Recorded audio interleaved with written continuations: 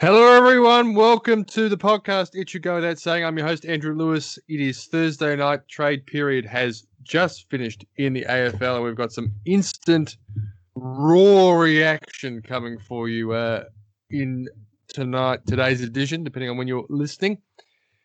Joining me to talk AFL is our resident AFL expert, Cameron McDonald, and straight into it, Cameron. You're a Collingwood man. That was, to put it mildly, eventful. Oh, it was just awful, punter. I still don't know how I sit with it. And you spoke of how raw this might be, and apologies in advance if it's as raw as a white kid in summertime. No worries. Well, Collingwood got all their business done late. They had all their business done today.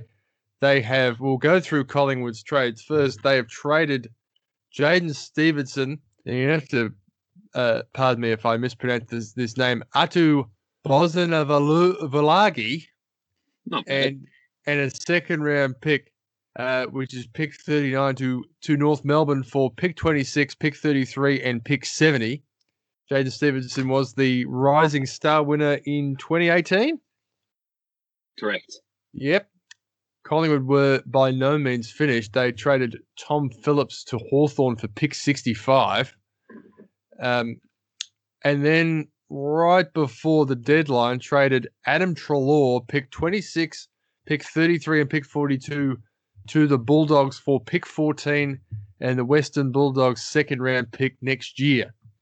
That's there was obviously lots of chat that got louder and louder over the last few weeks that Collingwood were in a dire salary cap position, and it appears they've cleared a bit of salary, but quite a bit of talent going out too. Phillips, Treloar, and Stevenson certainly all played in that grand final 2 years ago, and now they're all gone and without a single established player coming back in. That's right, and you could make the case that that if we had to clear salary, that perhaps Treloar sitting there with $1 million hanging over his head, and even Phillips were two guys that you could easily cut, I suppose, with a relatively deep midfield. Treloar off the back of the double hammy is not $1 million player and all that kind of stuff. But I don't know. With the way it's transpired, I'm a very upset Collingwood supporter because we just didn't do ourselves any favours. I know we weren't speaking publicly about it, but we've been in cap trouble the last 3 or 4 trade periods. It's hard to know which angle to go with first here, because if you sneak the grand final win in 2018, maybe you can cop all these players leaving. Maybe you can understand and forgive a little cap squeeze in that circumstance. I was just thinking about is there been any example of a club ever doing this? And the only one that comes into my mind was Essendon in 2002 when they moved Hardwick and Blumfield and Heffernan and Moorcroft. But all those guys, Caracella, all those guys had played in a premiership. Yeah, that's right, and it's a big caveat. It's a really difficult one. I think we've also prioritised signing Jordan De Goey, which, I mean, there's clear off-field matters there that are yet to play out, but it's a strange one because Treloar and Phillips have given every indication that they're brilliant citizens. Phillips is an unlucky one because Dacos has exploded onto the scene this year and likely takes one wing with Sidebottom to come back and take the other. But you'd think he'd still have some value. The whole fire sale business, there are other clubs, presumably, maybe not in as much trouble as Collingwood, but in some trouble, who don't go about advertising these problems, so explicitly, to the point where, if I'm not mistaken, Treloar was in the conversation last year for the Gold Coast pick 1, and Treloar didn't want to go up there. But pick 1's a darn sight better than what we ended up with for Treloar. Geelong, it would have been Rowell. Yeah, well, correct. And, every man and his dog wanted Rowell, and Gold Coast were more keen on established players at the time. I don't know how much truth there is to that, but I remember reading it. I remember reading it during the same trade period. I'm pretty sure that that Phillips was Geelong were interested in Phillips and were happy to part with one of their first round picks they had received for Kelly in the deal. I think it could have been as high as pick 11, but possibly as late as pick 14, which is a darn sight better than pick 65. And at the time, Phillips didn't want to go to Geelong, and then Dacos's emergence means that Phillips has to play at half forward all year, and he looks pretty ordinary up there. So, the Hawks will play him in his rightful position. He takes Isaac Smith's wing, and Graham Wright has said as much. And he's nowhere near the kind of devastating player that Isaac Smith is, or even that Graham Wright was on a wing himself. But he's going to be very handy there. He runs all day. He's more in this kind of Ed Langdon mould, and he'll be perfectly handy at that footy club, and they'll certainly get above pick 65 worth of value for him, which is much like Collingwood did, nabbing him as a top age or above age player, I should say, at 19 with pick 58 in the national draft going back a few years now. But he exploded in that 28, the one where you have to hope there's more to it than just the salary, because first of all, the idea that a third year forward would be on 600K, which is what's been written about, is kind of ludicrous. But also, we shoved this guy out the door off the back of one bad year. He was devastating through 18 and 19. It kind of reminds me of the Dale Thomas career pathway kind of thing, where, we were all sticking up for Daisy, but he wasn't in the team. He was often getting dropped or playing a defensive forward role in his early days. And, there was talk as to whether we'd overpaid with pick 2. He ends up being a terrific player and a great servant at our footy club. You can't help but think the Stevenson one turns around and bites you, because, again, if you trade Stevenson last year, he's arguably worth a pick higher than what we paid in the first place. There's 3 guys who could have commanded first-round picks on their own, and we've scraped through with 1 first-round pick for the lot of them. On Stevenson, it was clear that he struggled this year, but if ever there was I used to make the joke that you should never sack a coach after playing in Adelaide, because it wasn't fair. I think getting rid of a player of Stevenson's pedigree and age after this year and everything that went on and everything that happened to the league and the world, I just don't think you're making an assessment based on the best information. Best young player in the competition in his first season and played in a grand final. I think Joel Selwood might be the only other rising star to have played in a grand final in the year he won the Rising Star Award.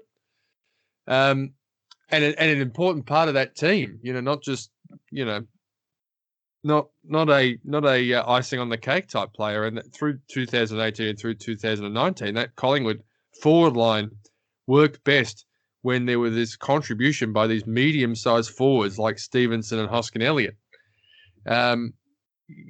Collingwood are moving away from that now, and De Goey as well. Now, obviously, there's stuff about De Goey, and we could all say what we think about that.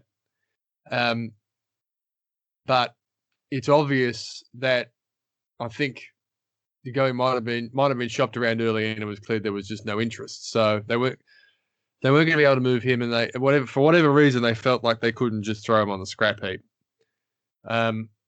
So then you're left with what they did, which is, not one of those players going at probably value. And, they've also played the PR game pretty badly. As soon as the fire sale comes, that story starts taking shape and the narrative is established.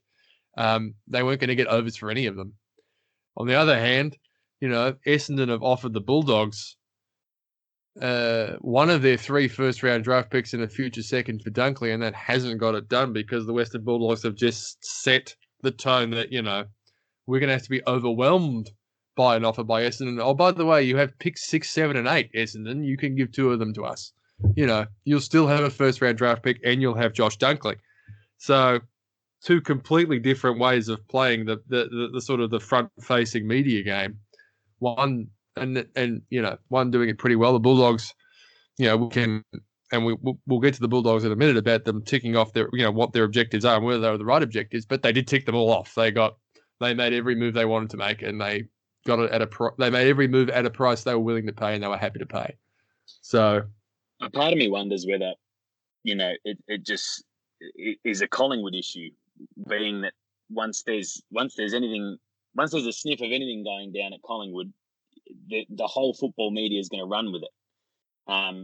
You might not mind being a sort of a lesser known club in these scenarios, because I don't believe we're grief, although I believe we're by far and away the worst scenario. But yeah, and the Bulldogs were in a great position of power over the Dunkley trade. And to your other point with Stevenson, we need look no further than Jeremy Cameron to see that players should still have huge value off the back of a bad year in 2020. There are other players at Collingwood with large cash amounts who did not play terribly well this year, but are safe at the club.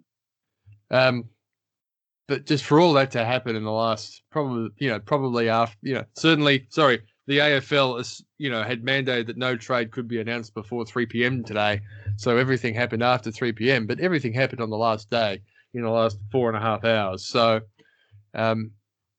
it's pretty shocking. We'll wait and see, because Collingwood still haven't ended up with a great draft hand. They've got picks 14 and 16, and then they don't pick again until pick 65.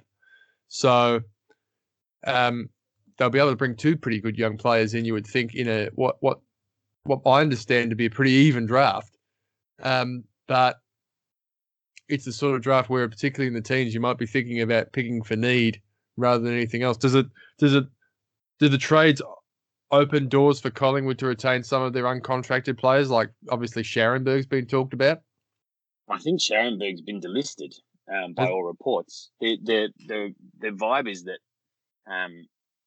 we're supposed to have agreed to terms with De Goey and Myercheck, and they're supposedly sorted those deals, but they have not been announced. They haven't put pen to paper. It's not official. So in some ways you wonder whether all those agreements were tied to, in which case are we going to run into the same problem again? It's very difficult to generate some positivity for the way that Collingwood.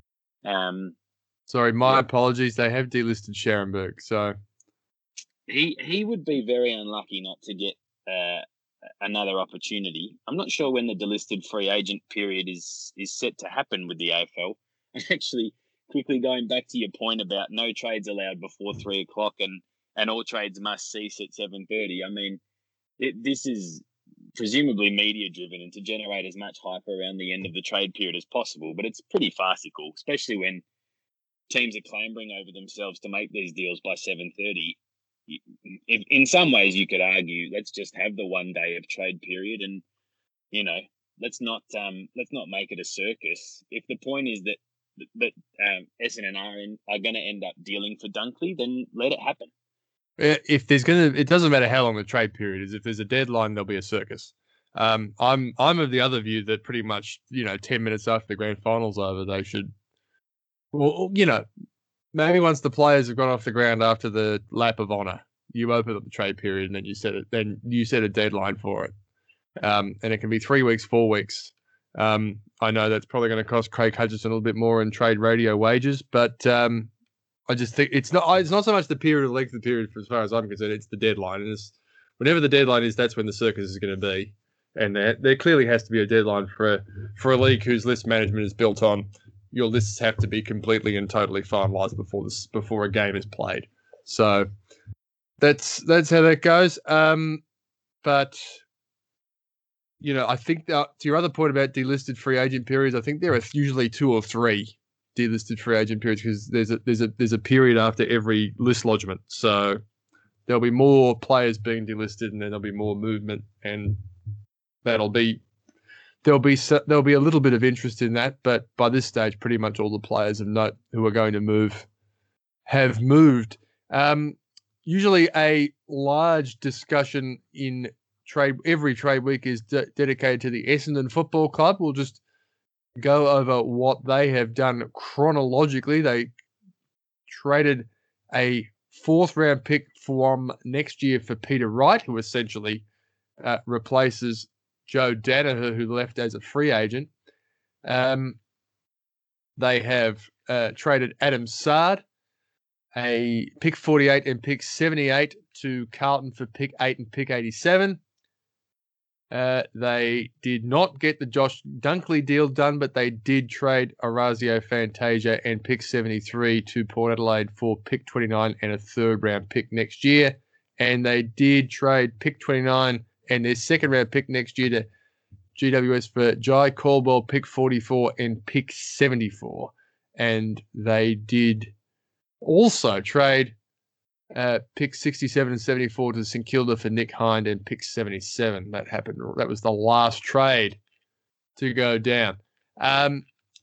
Is it the same old from Essendon in terms of not getting the Dunkley deal done? I don't mind it, to be honest. I think Dunkley was a strange target by Essendon. He was the right player. He was the wrong target, right type of player, I should say. An inside midfielder's long been what they've been crying out for at Bomberland. And, you know, Jai Caldwell's been sold the promise that he'll be coming to Essendon to play inside midfield. So in speaking to a friend of mine who's a big Essendon supporter, he couldn't really have that Dunkley was the right player to bring in as a contracted player. When the deals were going down to the wire, I thought the Dogs were right to ask for 2 first-round picks at 6, 7, and 8 draft haul, and I thought that the Dons were right to refuse 2 picks from 6 to 8 because, my opinion, if the Dogs were happy to move Dunkley, then I think his worth is probably closer to the 2 first-round picks that Collingwood currently have, not 2 of the first-round picks that Essendon have. So 6, 7, 8, any 2 of those would be overs, and maybe one of those is unders. But the fact that they knew that in Dunkley they had someone who'd be happy to come back to the Western Bulldogs and potentially be a leader of that footy club, supposedly Marcus Bontempelli's best mate. So I think that's win-win, actually. Dunkley not going to the Bombers. I think it was a little bit fanciful to think they'd be able to rip him out of the Dogs, out of the kennel, as a contracted player, without paying overs. So I actually think the way Essendon's draft hand looks now, they're about as well placed to get out of the mire, as they could be. I think Caldwell is exactly the right type of player to bring in, young, talented, inside midfielder that shows a lot of promise. They get him for a very reasonable deal, and picking 6, 7, 8. It's a nice draft hand. I know they talk about the Fantastic Five in this draft, and the Dons are obviously sitting outside of that, but they may hope to get one of them as a slider. And they can still trade draft picks for draft picks.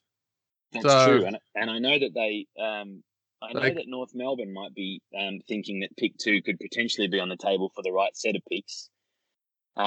If I was Essendon, I'd probably do 7 and 8 for pick 2, or 6 and 7 for pick. Essendon probably want to get into that top 5 and bring down a meaningful replacement for Joe Danaher in a Logan McDonald or a Riley Tilthorpe, who are likely to go 1 and 2. Both really exciting key forward prospects. 2-meter Peter necessarily plugged that gap, but he's serviceable. His numbers compare pretty favourably with Tom Lynch's numbers, which just goes to show that numbers aren't everything. In the early years of his career, I should say, a couple of 30-year seasons as a key forward with the Suns, who weren't a particularly strong side. And there's no shame in being left out of for one of the King boys. So he might have something to offer. Not playing a senior game this year and being let go for a song probably plays against that. But it'll be interesting to see how the second phase of Peter Wright's career plays out. He's long been the source of a lot of chatter on big as a tall prospect who's not getting a lot of games and playing for a club where you can, we've been able to get players out of the Gold Coast traditionally. So, I got to say, I don't mind what Essendon did. And I don't think they're necessarily, if they could have got Dunkley for one of those picks, then great. But 2 was overpaying. I tend to agree with you. I think that the key piece of information, the key piece of the puzzle in Dunkley is the fact that he had 2 years left on a contract. I think for the player you would be getting, I think what Essendon ended up reportedly offering is about right. Bulldogs well in their rights to say no, and it's probably, from a macro point of view, probably refreshing to see a club say to a player who's under contract, look, we want you to serve out your contract. That has to work both ways, though, and it obviously hasn't. That hasn't gone on at other clubs. One we've already talked about. So, but yeah, I think they've done pretty well. I think they obviously see a future combination with Draper and Wright as you sort of ruckman forward. They still need a genuine second, a more get up the ground for key forward, I think, and they might be able to get that in the draft. That's going to take a little bit of development time, but they've done it. They did a pretty good job. The team that kept Dunkley is the Western Bulldogs. They kept Dunkley. They added Adam Treloar. The Western Bulldogs, the consensus seems to be they won trade period. I seem to remember 13 months ago us having the same thoughts about the Western Bulldogs after trade period. It's like the Western Bulldogs have won trade period. I'm not so... I mean, obviously they've added a very good player in Treloar. They made one other trade, or 2 other trades. They brought in Mitch Hannon for Melbourne for a future third-round selection. I seem to remember Mitch Hannon playing pretty well in 2018 for Melbourne. And they made one other trade. They were involved in a 3-team deal. They brought down Steph Martin, didn't they? Yeah, they brought Steph Martin in for Lachie Young. Basically, Lachie Young goes to North Melbourne. There's some pick movement there in the 4th round, and the Bulldogs get Steph Martin. So Steph Martin's 34. I'm not going to paraphrase Winston Wolfe from Pulp Fiction, but there's a line when things start to go well, and he tells everyone to slow down, and we're not there yet. He says it in a slightly more crude way, but that's what I'm thinking at the moment with the Western Bulldogs. I've probably been bitten by them. I look at that midfield and I think, geez, Bontempelli's going to look good playing out of the goal square next year. They're going to have to find a spot in the team for all of these guys. It looks great on paper, doesn't it? It's there's so many players that can run through that midfield.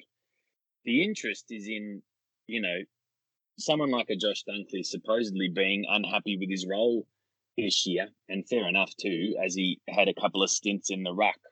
I heard Adam Cooney interviewed, and he sort of said that Dunkley probably doesn't run through that midfield mix, and that was before Adam Treloar was thrown into the picture.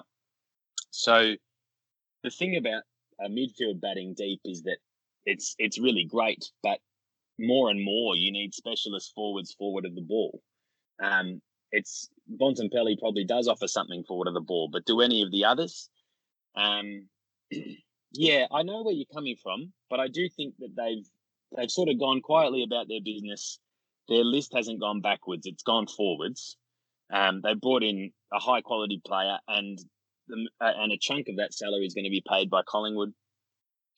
I think this year showed that Tim English isn't ready, or he's not ready to compete on his own against the brute ruckman of the competition, even though he showed plenty of upside and talent. And so, Martin has been a pretty good serviceman and probably comes across to play a similar role to the one that Ben Hudson played for a couple of years at Collingwood. I don't mind that. He is 34, but he can probably cop a bit of a battering in place of centre square clearances and preserve that young body. Hannon he's a handy player, handy half backer, and they've obviously identified that he can bring something into their club without costing too much. Yeah, I'm with you. It's not as big a win, I think, as we felt they'd had last year. But, these things are often judged with the benefit of hindsight. We might be better off calling these things a little ways into the season. Fair enough. I'm just working through clubs I've written in order. Has any team ever, and the answer might be this club 12 months ago, but has any club pushed their chips in the middle of the table so strongly for a one-season crack at a premiership than Geelong have next season? They have traded 3 first-round draft picks for Jeremy Cameron. They've traded a second-round draft pick for Sean Higgins, and they've signed Isaac Smith as a free agent. They've lost Nakia Cockatoo to Brisbane for not a lot. And they've lost Lockie. They've traded Lockie Fogarty to Carlton for essentially a third-round pick and a second-round pick upgrade that the second moved. So they do not pick before pick 51. They have pick 51 and pick 9. They only have to use pick 51. They have to use one pick this year in the draft. So Geelong were five goals away from a premiership this season. They brought the best player in who was available, and Higgins and Smith. Is this unprecedented in terms of pushing your chips in the middle of the table to win a premiership? Yeah, well, I can't think of another that rivals this. They've got to win it. They've got to win it either this year or next with this strategy. But maybe they felt like that was the position they were in regardless.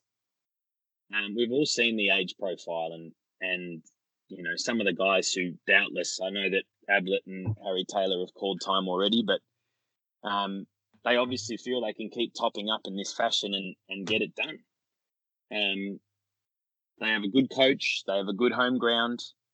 They've got some champions at that footy club who maybe they just want to send them out, with one more medallion around their neck. It's gutsy, especially since, you wonder whether a guy like Stephen Wells, who's so highly touted as a draft guy, probably wouldn't mind giving him a quick tingle and seeing whether he'd like to have a play with a few extra draft picks. A guy with all this talent picking with pick 51 seems like a bit of a travesty. What's your take on Geelong? Because it needs to work for them. And ultimately it will be assessed as a failure if they can't get it done. Well, obviously they haven't really had that second key forward the last couple of years. And towards the end of this year, it sort of turns into Dangerfield, sort of playing as a lead-out chess mark key forward out of the goal square. Hawkins has been All-Australian the last 2 seasons, and I would certainly entertain an argument that he was the most valuable player in the competition in 2020. But Hawkins and Selwood are 2006 draft, so they're 33 next year, I think. I think Higgins is of a similar age. Isaac Smith's of a similar they're both in probably a couple of years younger, but they're both 30. They just put the 4 oldest teams in the history of the game on the park in their last 4 games of the season. Obviously, they lose I think Harry Taylor was 33 or 34, and Gary Ablett was 36. So Gary Ablett was, by AFL standards, really old. So they get a little bit younger because of that, but they won't get seriously younger. They'll have the oldest list in the league, and when history just keeps telling us that when that starts to turn, that will turn quickly. And they had an opportunity to rebuild this year. They had an opportunity with the 3 first-round draft picks to turn the Tim Kelly, having him for 2 years and then turning him to the draft picks. They were able to just have a sneaky rebuild. They have consistently been able to find building blocks late in the draft. There's always some sneaky kid who played for Geelong Grammar who no one knows about, who they'll turn into, like it was Henry this year. The bloke who looks like Adam Driver. Rookie draft, and he gets to 22, 23, and he suddenly, there's a halfback flanker, and we don't have to worry about that position for another 6 or 7 years because he can play 150 games. But those guys don't win you premierships. Jeremy Cameron is certainly the sort of player who you would normally think would win you a premiership. They did get two second round draft picks for next year in the Cameron trade. So they'll be in a position next year where they'll have, first round, and they've consistently traded first round draft picks around. I mean, I'm surprised they were even allowed to do it, trade 3 out. But if it doesn't work for Geelong, they're not going to finish 9th. You would think they're going to. When it eventually stops working, it'll stop working savagely. We're probably both in the same boat. We can't really think about it terribly objectively. We don't have a lot of love for that football club at present. So I thought they were reasonable in the grand final. I thought, Gary Ablett doing his shoulder was very sad. And another guy who's not been my favourite footballer of all time, but an absolute champion. But as soon as the minute he did it, it was obvious what had happened. And it was just like, well, this is just terribly sad. This is not how he should go out. But, the metaphor of the whole game, and I tweeted that, was when Dusty Martin burst through Dangerfield and kicked that goal from the boundary line at the end of the game. It's just like, yeah, that's it. That's all you need to know about the two clubs and the two players. Dusty Martin historical context might be a podcast all of its own at a quiet time, but I think you summed it up so beautifully in that grand final podcast in the lead up. If listeners want to go back and just listen to our preview again, it's notable for two things. I get absolutely all of it wrong, and punter calls that. If Martin can drag that team over the line from a difficult position, he might be the greatest ever. And he probably got less help than in any of the other two grand finals. He, in my opinion, he could easily have not won the Norm Smith in the first two grand finals. Probably more so the first one, but there was no doubt in anyone's mind final day was. A part of me wonders was this year with that. And we did speak about that at least. They played some really great football. The shortened quarters, I thought maybe helped some of their older bodies that take a little bit longer to recover week to week.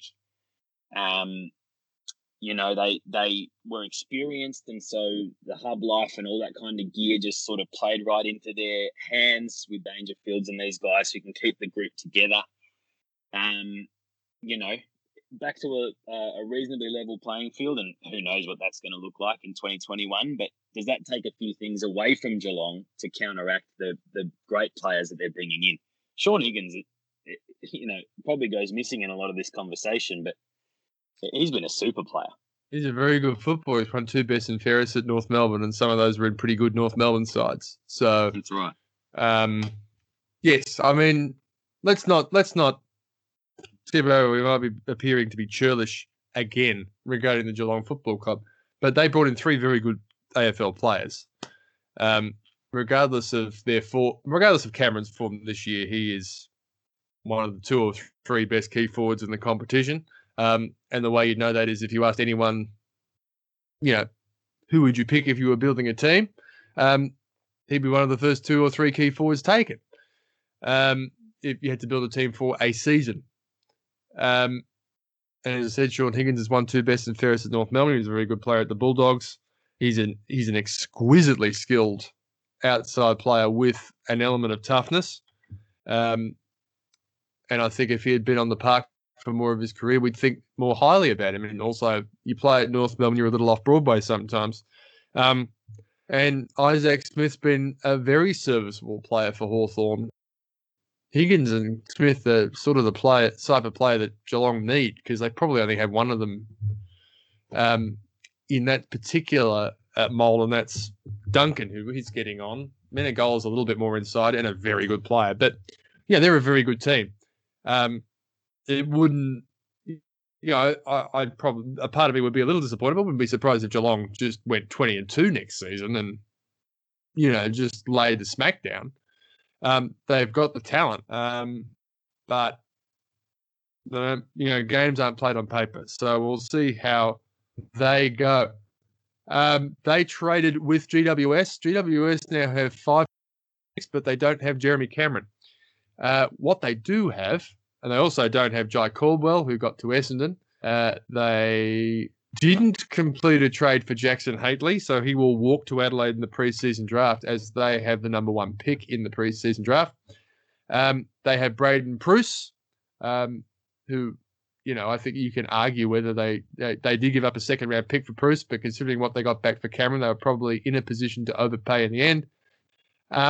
They also traded for Jesse Hogan for pick 54 and traded Zach Langdon to West Coast for that pick. So they turned Zach Langdon into Jesse Hogan. If they were going to rebuild, they've made a bloody good start. Yes, yeah, I agree for the most part. We sort of had this little chat about Hogan, and it's probably as good a time as any to just mention that I remember tweeting out a couple of years ago that Hogan had just sunk Richmond, I think, in a Friday night game and kicked 5 goals for Melbourne, and looked every bit like he was going to be of a really nice little bunch of key forwards coming through. Looked like he might be the pick of the bunch. But I remember putting Joe Danaher on that list. Jeremy Cameron was on that list. Darcy Moore was on that list, who's gone on to become a all-Australian centre-half back. There's no guarantee with forwards. It's been a massive fall from grace. Some attitudinal, some from a body standpoint. But, it just goes to show. And you've had some experience with this down at St Kilda with Paddy McCartan. But you need to wrap Max King in cotton wool in some respects, because the future of your footy club hinges so beautifully around that guy. GWS, it's I really don't know how to call them, because they're that club that can lose players of the ilk of maybe not a Jeremy Cameron, but there's still some pretty serviceable key forwards at that footy club. I'd rather have their key forward set up than Collingwood's. There's enough guys that can play there still, and there's plenty of talent across the ground. So they'd be thinking they don't have to rebuild. They've had a good hand in every draft since they came into the comp. That's why they wanted players back from Geelong rather than draft picks. In Pruce, this will be really interesting, the Pruce experiment, because we'll find out whether Pruce is a really good ruckman. There's no excuses for him now. There's no one in the way. That's right. And he's played underneath really fine ruckmen, but always been very good when called upon. So is he worth the trade that GWS paid? And if he is he the first really solid ruckman that club's had? Mumford played a couple of good years for them, but played far too long and was still the best ruckman at that footy club when he was the ruck coach. So it's a position they haven't given a lot of thought to over the journey. So, that could transform their mids, actually having first hands on it. They do get compared with the Gold Coast a lot because they sort of came into the competition at a very similar time. The Gold Coast immediately invested in a ruckman. It didn't necessarily work out, but Zach Smith was pretty good for a little while. I think he's back there now. Obviously, they've got Witts. Witts is there now and is in the top 10 ruckman in the league. But they've they would have had young guys on their list when they started, but I think there were guys like Andrew Phillips, and they just sort of never sort of sorted out. They had Dean Brogan, they had Jonathan Giles. They've always just sort of patched things up with their ruckman, except for that brief little period where they had Mumford. It was a good run, and then Mumford left, and then Mumford came back through necessity. I think they would have thought that the Sam Jacobs thing this year would have gone a bit better, but it didn't. But there's probably a whole bunch of things that they probably thought would have gone better this season, and it didn't. And there was a whole bunch of stuff that was out of their control. So, good luck to him. He should get a decent run at it. What they can't do is get 6 weeks into the season, and if it's not working exactly how they like, then drop him and play someone else. They've probably got to give him half a season run at it, because he's only played like 20 games in 5 or 6 years. And if he's 24, 25, he's still, I think we've all been a little spoiled by Brodie Grundy's sort of immediate success in the league.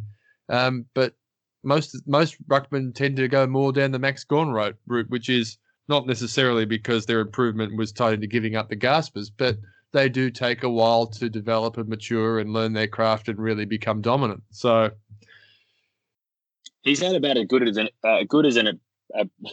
an apprenticeship as you could hope for under Max and under Todd Goldstein. So you could argue that this is a guy that's ready to explode, and it's a good little bit of trading by GWS. And you're right, they've got to stick by their man. In the ruck position and in the small forward position, they're a really unique club, GWS, because they've never really devoted a heap of time and energy into it. Passing over ruckmen of the quality of Grundy in the draft and plenty of good small forwards because they felt like they could invest in those positions with rookie picks. And it was clearly the philosophy of the time.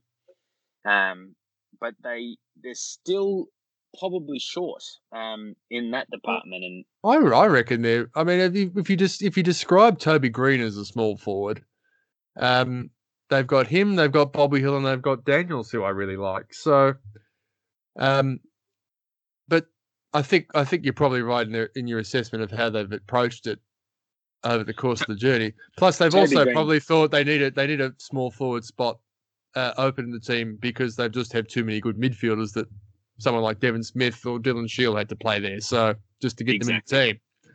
Toby Green is a key forward in a little man's body. Like fair. He's a genuine a superstar in that forward line and doesn't play small forward like the guys that are going to lock that ball in your forward line. It's always been a huge part of and a huge hole in GWS's game was that they move the football really beautifully at their best. Really keep the footy in their forward line particularly well. But you can play Green with in the same front six as with three of what will be Hogan, Riccardi, Finlayson, and Himmelberg. So yeah, they're games. I'm not giving up on GWS just yet. I might be proven wrong, and and it's always that thing of how much does it impact the footy club when someone like a Jeremy Cameron leaves? How much leadership did he offer that footy club, and how much mateship was there kind of surrounding him? How much of a key figure was he in that setup? But yeah, they're a really interesting and tough read because there's still plenty of talent there. I honestly think Hogan is, he can do a pretty good facsimile of what Cameron would have given them if they can get him on the park and get him playing week in, week out. Jeremy Cameron was, maybe if you're doing an all-decade team, the full forward of the 2010s. So, I mean, he is an absolute top-tier elite talent. But Hogan has the ability to get sort of near there, I think. So that's not a washout. We also must point out GWS lost Zach Williams and Aidan Core in free agency, and brought in picks there, so that helps them. Speaking of Zach Williams, he went to Carlton. He was their free agent signing, and Carlton also they weren't terribly active, which is probably a good sign. They did get Adam Sard, who is probably the type of player they didn't have. Loggy Fogarty probably joins a long line of extra long marginal footballers to ply their trade at Carlton. Let's call it who they had. They had David Clark, and Darcy Lang. Darcy Lang should just give Lockie Fogarty his jumper because I think Lang just got delisted, so they can just sort of slot right in there. Sard and Williams, Williams is apparently coming in to play midfield. Feel like Carlton and it's probably on their timetable. It's about time too that they decided we've got to start, putting the icing on the cake in terms of the list. I rate those two guys they've brought in. Zach Williams destroyed Collingwood in that 2019 prelim final, playing on ball, and it's in the wet. Yes, but it's no wonder this guy couldn't squeeze his way into the Ferrari that was the GWS midfield at the very, very best at times, and Whitfield and others missed that prelim. But he's a super player. I've always been a massive fan, and it'll be interesting to see how he goes with a full-time run at it in the guts. I rate Saad really highly. I don't necessarily rate him as highly as pick 8. But if you've identified that that's the very player that you're missing, and if you've identified perhaps that he can step straight into Cade Simpson's role and potentially play it better with a little bit more electricity. Nothing against Cade Simpson, who's a terrific player, but was just nearing the end. Backline is suddenly looking pretty good for the Blues with some very good key pillars in Wiedering and Plowman and Doherty now back having played a full season. Hopefully he'll be all right with the cancer scare, obviously, and Saad. Paddy Cripps had a down year by his standards, but I think there's enough to be reasonably bullish about. And for me, the icing on the cake when it comes to Carlton is hopefully some development from a couple of those taking the world by storm just yet. Sam Walsh has hit the ground running and should have some upside from here. But your Paddy Dowers and your Lockie O'Briens, Carlton would love to see breakout seasons from both. Well, it's going to happen now. I think they've had an honest conversation inside the Carlton war room, and they've decided, we've really got to be serious about making finals next year. It's time. And all their moves scream that they've made that decision, and bravo. But those guys who don't make it, if they'd miss finals next season, there's going to be some hard decisions because they're not going to be able to carry those players much longer, and they're not going to have much currency. So the pressure's got to be on the Dowers and the O'Briens and those types. There's probably 2 or 3 more that aren't popping straight in my head. It's just going to be like, you've got to get cracking. You've got to make it real, or else you're going to miss the boat. But I like that trade period from Carlton's point of view. They didn't give up anything. They didn't lose anything. And I think Fogarty's rolling the dice, but bringing in Saad and Williams is good business. Melbourne is the team I had written down next. They lost Mitch Hannon. They did a whole bunch of pick swaps with Brisbane. But I guess it's all about Ben Brown. Ben Brown, pick 28 and a future 4th to Melbourne for pick 26, pick 33, and a future 4th that was Brisbane's. I think all of Melbourne's other business, other than trading Mitch Hannon to the Bulldogs and Braden Preuss to GWS, surrounded draft swaps. They did a lot of those, which leaves them with pick 18, 19, 28, 50, and 89. They obviously, decided their target was Ben Brown, and everything else was sort of small potatoes for them. So does Ben Brown make them a finals team? Who knows? The best of Ben Brown could be very handy in that setup. And they haven't moved heaven on earth to get him. I think that's a pretty good deal. Essentially a second rounder and a reasonably late second rounder. When you tally it all up, to bring Brown across, I think that's worthwhile. For a guy that, forgive me, I won't get this exactly right, but prior to last year, kicked, I think 60 goals 3 years in a row or something like that. Yep. That's hugely handy. He's got his limitations at his best, Ben Brown, but if they can figure out how to use him correctly, he provides a really nice target. He takes a little bit of pressure off Wiedemann, who's developed. I don't think. I think he's a nice piece, but I think it's kind of a free hit because I certainly don't think you're going to bring in a guy in the second round, and they've sorted out their draft hand, but you're not going to bring in a guy in the second round who is going to be the difference and help you make the finals. In a key forward post, I should say. So I think it's a free whack for Melbourne, and they do have a happy knack of being able to trade up into the draft. And they might not be finished with that yet, of course, because you can keep trading picks at this stage. It's a really interesting one. Like, moving aside from Melbourne just briefly, I'd be interested to hear how many clubs have been scared away from this draft by all these Victorian kids having not played all year.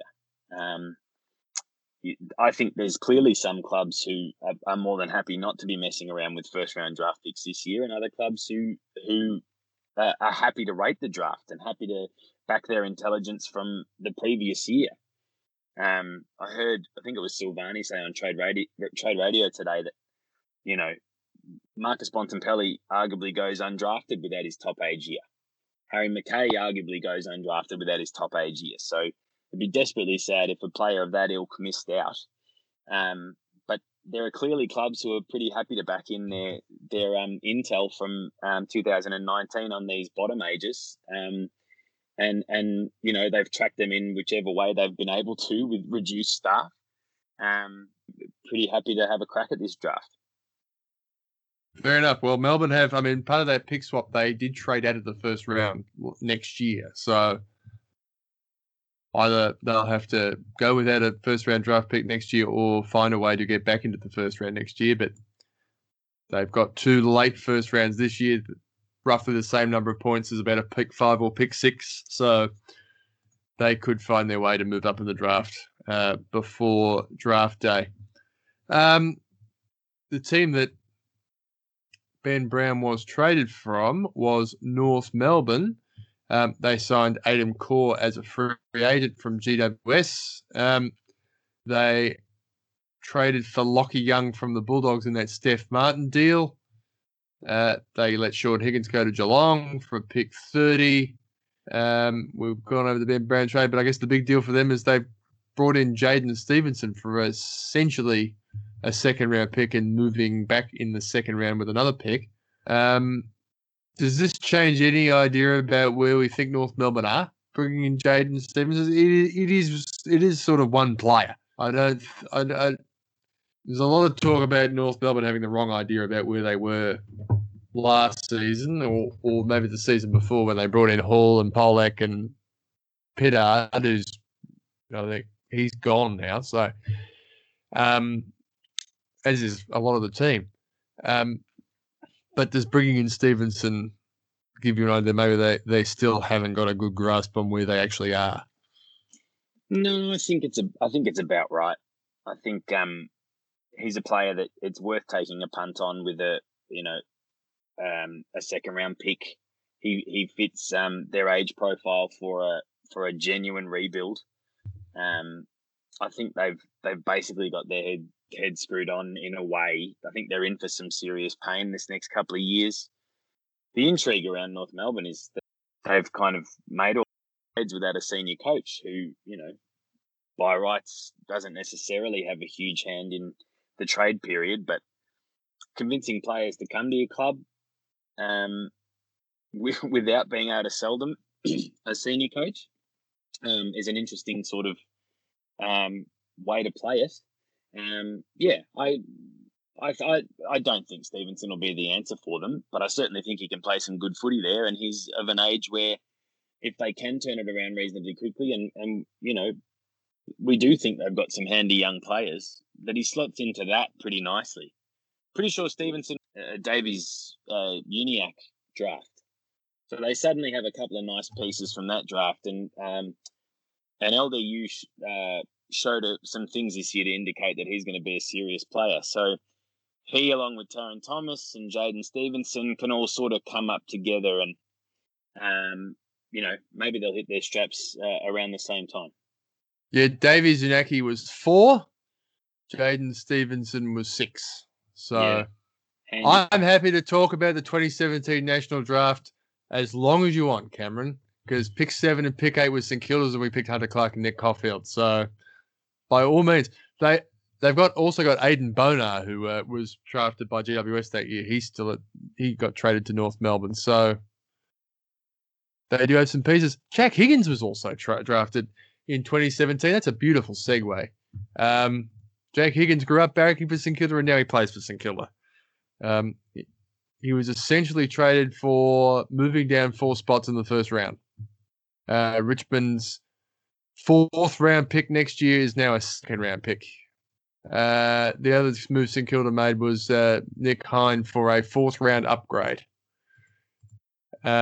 St Kilda's work in the trade period and the proceeding was done through free agency when they signed Brad Crouch and Sean McKernan. Now, Sean McKernan replaces Ryan Abbott on the list, as the backup ruckman / forward who might play a game if he's fortunate. Brad Crouch adds depth to what was not an extraordinarily deep midfield. So, as a St Kilda supporter, I think, and pretty good work done. For all you Moneyball fans at home, or different ways of analysing statistics, St Kilda this year turned the highest percentage of their inside 50s into scoring shots from inside 25 metres. Across 2018 and 2019, the most elite player in the number one player in the competition for the percentage of his scoring shots that came in from 25 metres or out was Jack Higgins. I like that from a Moneyball point of view.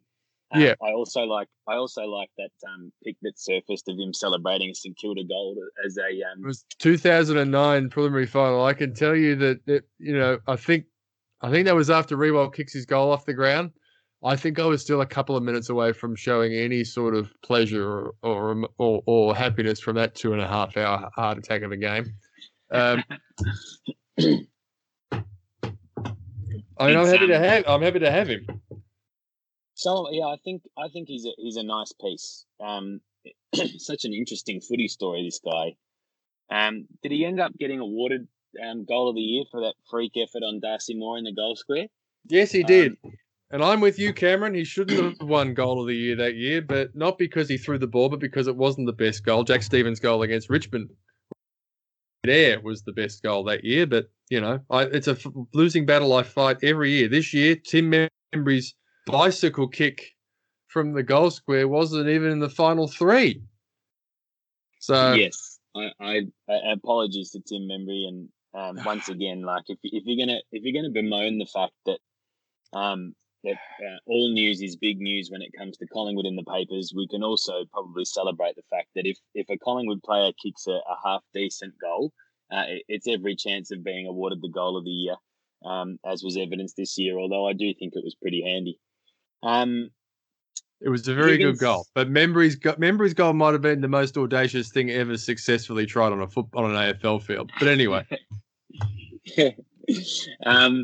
Jack Higgins is a good piece. It's such an interesting story, as I was saying. He's kicked that goal of the year. He's been tremendous in his first year, and people always thought he would be. He was one of those undersized guys that you just kind of had to take in the first round, being that he racked up insane numbers in the juniors and then carried on in that fashion despite sort of playing the predominant, most of his footy up forward for Richmond.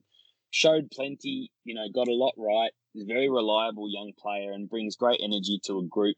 And then just went through a really shocking, couple of surgeries there on his brain. And he'd know as well as anyone. I suppose Richmond would have some take on that as well. But if he's come through that with flying colours and is perfectly capable of playing the next 10 years of footy, and I'm in no position to say that he isn't. I just think it was pretty scary what he went through. Then I think that's a great acquisition for St Kilda, and time will tell because you haven't spent the earth. You've still got a first round pick there. Arguably you probably end up with the same player in the draft. Sometimes these deals I know go with a little handshake to kind of say, if this guy's available, maybe you don't take him. So the Saints might end up with the same player anyway. So it's a little risk free, but I hope for Jack Higgins' sake that he's got a long, healthy football career in front of him. As you say, Brad Crouch, I think that's a nice piece.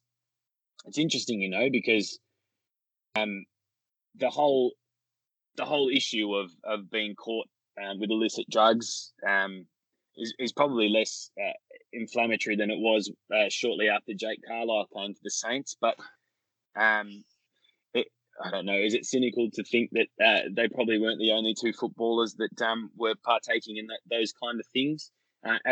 As a purely football decision, I think it's pretty apt.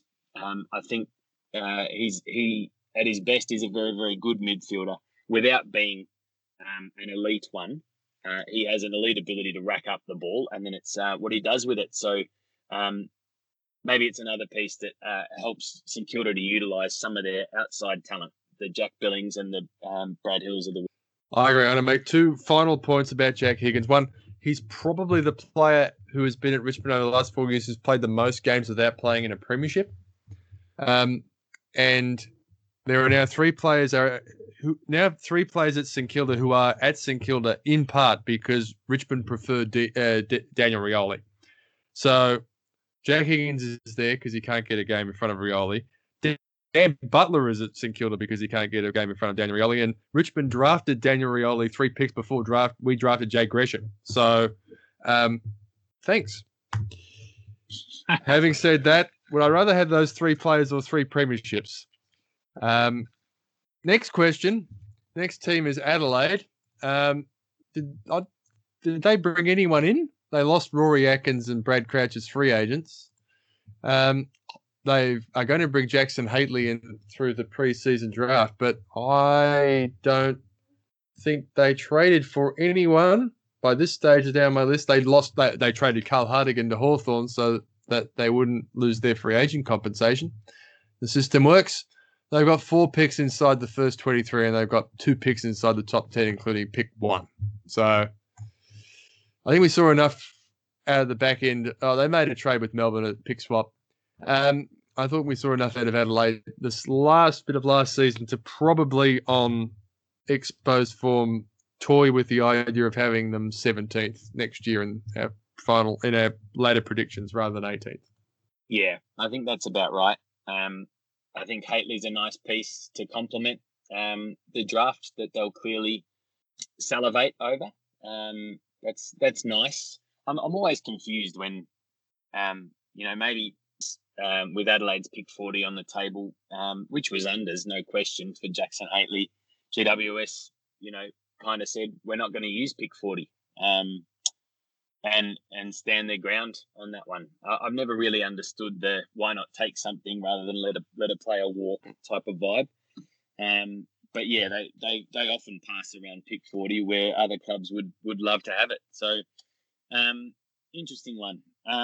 Pick 1 will be the other matter of interest. I believe it's down to 2 players now, McDonald or Tilthorpe. Tilthorpe being the the sort of hybrid ruck forward, very exciting, very good below his knees.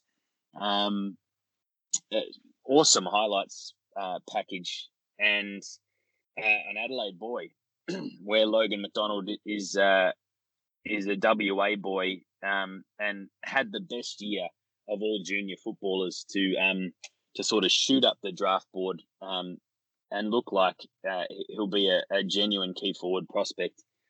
I'm personally leaning towards Logan McDonald being the more astute pick for Adelaide.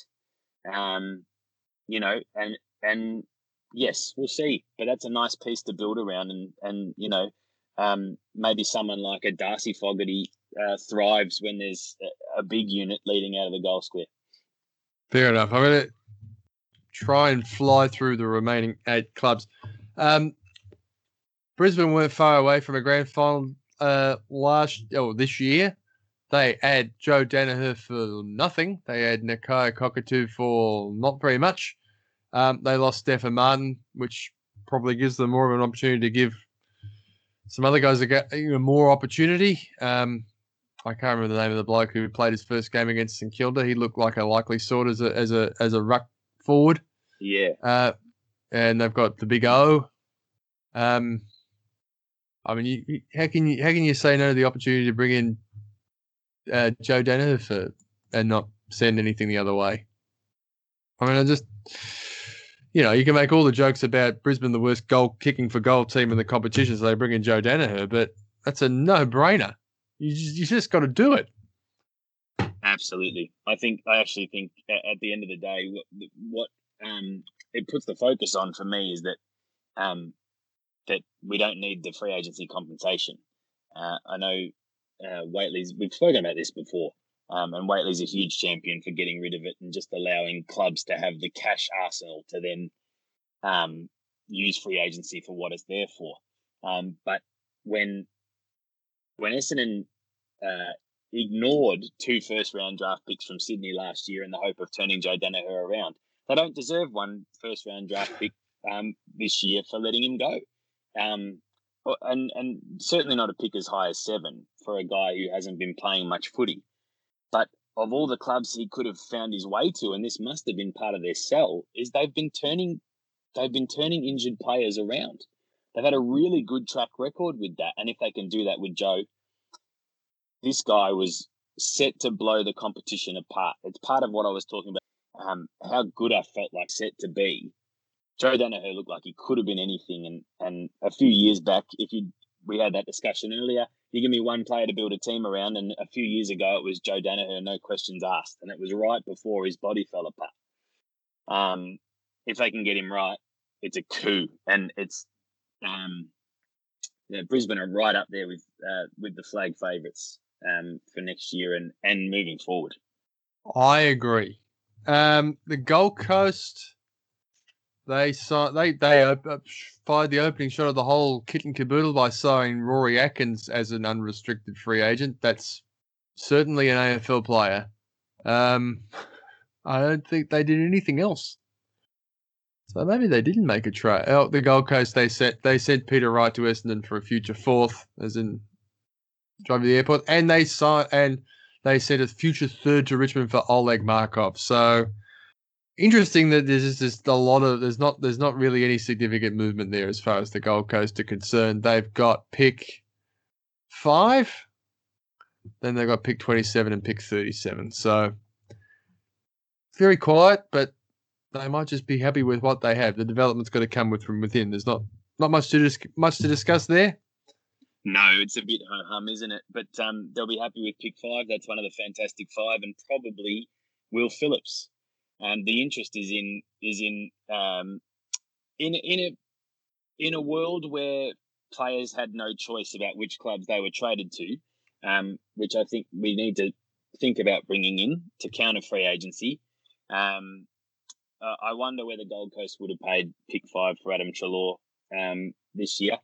But considering that wasn't an option for them, it was a bit ho-hum, and they'll back their development in. Fair enough. Richmond sent Oleg Markov and Jack Higgins out. They've essentially moved up in the first round to pick 17, but there's even less to talk about there. We might just skip over them. Hawthorn, I think, brought in Carl Hartigan from the Crows, and they traded for Tom Phillips, and basically gave up nothing for either of them. They didn't sign. Oh, they lost a free agent in Isaac Smith, gained 3rd round compensation. They pick at pick 4, pick 24, and they got 3 picks in the 40s. So I don't see that. Collingwood, Graham, right? Back to Collingwood. How every year they sort of stun me, and this year they nicked one off us, I suppose, and it was we were dumping cash to get rid of Tom Phillips, and he's not gonna be that guy that turns Hawthorn around. They're in for some pain themselves. They probably go in with a nice high draft pick for the first time in a long time. They'd be a chance to get Tilthorpe themselves if he slides as low as 4, but it'll be a good player regardless of who they get. They're an interesting one, Hawthorn. And Phillips is a nice piece. They continue to add nice pieces for really low draft picks. I can't decide whether players. Doesn't seem to be a lot of players who get valued sort of at the right level at this sort of situation. It might have to do with their being under contract or what the motivation is. But Phillips obviously horrendously undervalued with that trade. A building block piece, I would have thought, not in the way that not a cornerstone, but certainly someone who's capable of being the 10th to 20th best player on a premiership team. And a good person. And not to rub salt in the wound, but was a goal away from being exactly that person in 2018. Speaking of the 2018 grand final, by absolute coincidence, I've got West Coast next. Did they go? No, they did not enter the free agent back. They didn't do much trading. They brought in Alex Witherden and a fifth and pick 86 from Brisbane from Brisbane for pick 58 and a future third. When you see if Witherden can get a game, any more likely to get a game at West Coast with their back line than Brisbane. They traded for Zach Langdon for a third round pick, and they made a trade with Sydney. So I'm going to talk about this now. The journeyman ruckman. So let's call this the Jonathan Giles Memorial Award. I mean, not that Jonathan Giles has shuffled off this mortal call, but Tom Hickey is now at his fourth AFL club in his fourth state. I mean, that's a good effort. I think Adrian Fletcher was the first player to play for 4 clubs in 4 different states, but it might be 3 different states. It depends how you think of Geelong and St Kilda. I mean, Geelong and St Kilda were in different states essentially until about 9 days ago. But Hickey now at his fourth, and apparently Sydney, Sydney only made one other move, and that was to trade Aliir so they could bring Hickey in. So, other than a pick swap with Melbourne, so it's interesting. Hickey might actually get a decent run at it. Sydney and be the number one ruckman. Who knows? They're going to have a competition there. They've got Sinclair, another ex-West Coast ruckman.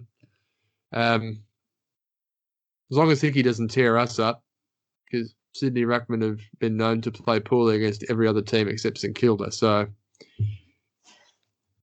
it was very pleasant to have us beat Sydney this year, I have to say. It had been a little while. Yeah, it's interesting, isn't it? It could be a 4-club ruckman who finally finds a home and gets a really decent crack. Sydney were clearly desperate for one, and I don't think Tom Hickey's as good a player as Aliir, but that's not how it works at trade time, is it?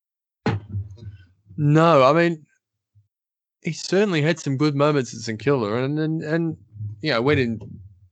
came to West Coast after they won a premiership, with his sort of eyes open about what the situation was going to be, and this year didn't get a go at all. So I think Oscar Allen sort of took that spot. So, I mean, they had other players bouncing around the time. I mean, the Lycett had left, but Vardy was still there, and it's all very interesting as everyone sort of scrambles for the football's version of the number one shirt in soccer. There's only one goalkeeper and only one ruckman. Hickey can and has played forward at times, so he sort of seemed like the perfect backup ruckman for West Coast, considering they've always seemed to have played 2 ruckmen. I mean, Cox and Nat Newey played together. They both played a little bit of time forward. They were the team that sort of persisted with we just one of our key forwards is going to be a ruckman.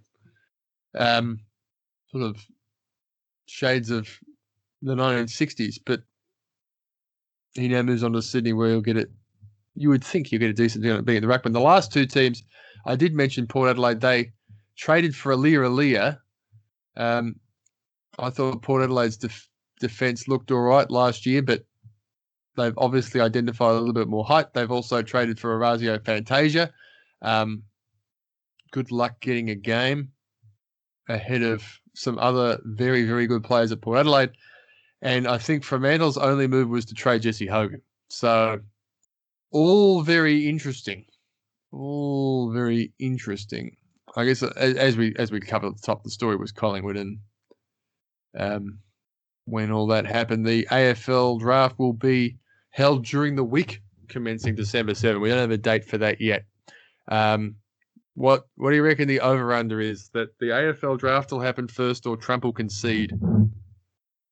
Well, I read an interview completely political today, but by not conceding, he gets to send out heaps of emails begging his fans for money, and he's making a fortune out of it. It's not going towards any legal battles, I don't believe. Just going straight into, his debts and his personal bank accounts and all that kind of gear. So why concede? As soon as you concede, they'll stop sending money. Fair enough. Fair enough. You know, I mean, if you want to, if people listening to this podcast want to send me money, just hop on the Facebook page. You know, put in a private. You know, send me a message, and we'll make arrangements, and you can send me as much money as you like. Gee, that sounds all right. Yeah, I mean, and then maybe I'll concede that, you know, Gary Ablett Jr. might be a better footballer than Robert Harvey, but not before you send me money. So I'm going to send you $5 then. So, final top 10 draft order is Adelaide 1, North 2, Sydney 3, Hawthorn 4, Gold Coast 5, then Essendon, then Adelaide and GWS roll out the top 10. Team that has to wait longest for their first pick it's funny enough, it's not Geelong, it's West Coast, who I think traded out of a number of rounds last year to get Tim Kelly. They don't pick before pick 62. Yeah, Geelong's disdain for the draft is, you know, we spoke about it already. Hawthorn have been similar, but have that nice juicy pick for this year, which you're never going to say no to.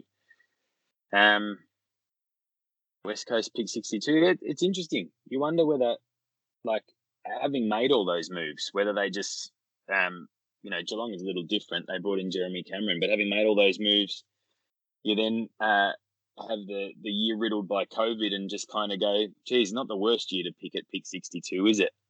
You might get a little gem at 62, or it might just be the year to stay out of the draft. I mean, the lack of West Coast, when they brought in Langdon, they traded Hickey. I would have thought that they came to the conclusion they're pretty happy with where they're at, and, you know, it'll be a normal as schedule next season, and they'll go back to, you know, having every second week in Perth and things better. So, I mean, they looked unbeatable in Perth right to the point where you beat them in a final. So, which is something that feels like it happened 65 years ago. I was about to say the same thing. That was a completely different group of players to the one that currently is on the. Fair enough. Anyway, we hope everyone is up to date with what happened during the trade period. We have a much promised podcast coming up that we keep being pushed back because I have to actually get around and do some preparation for it. And I know that people who like to listen to cricket chat have been hanging out for the best part of 12 months for us to talk about cricket. So we might do that next week. How does that sound? Will Pekovsky. Will Pekovsky. We're just going to talk about Victorians. We're just going to talk about Victorians. Until then, thanks for joining me, Cameron.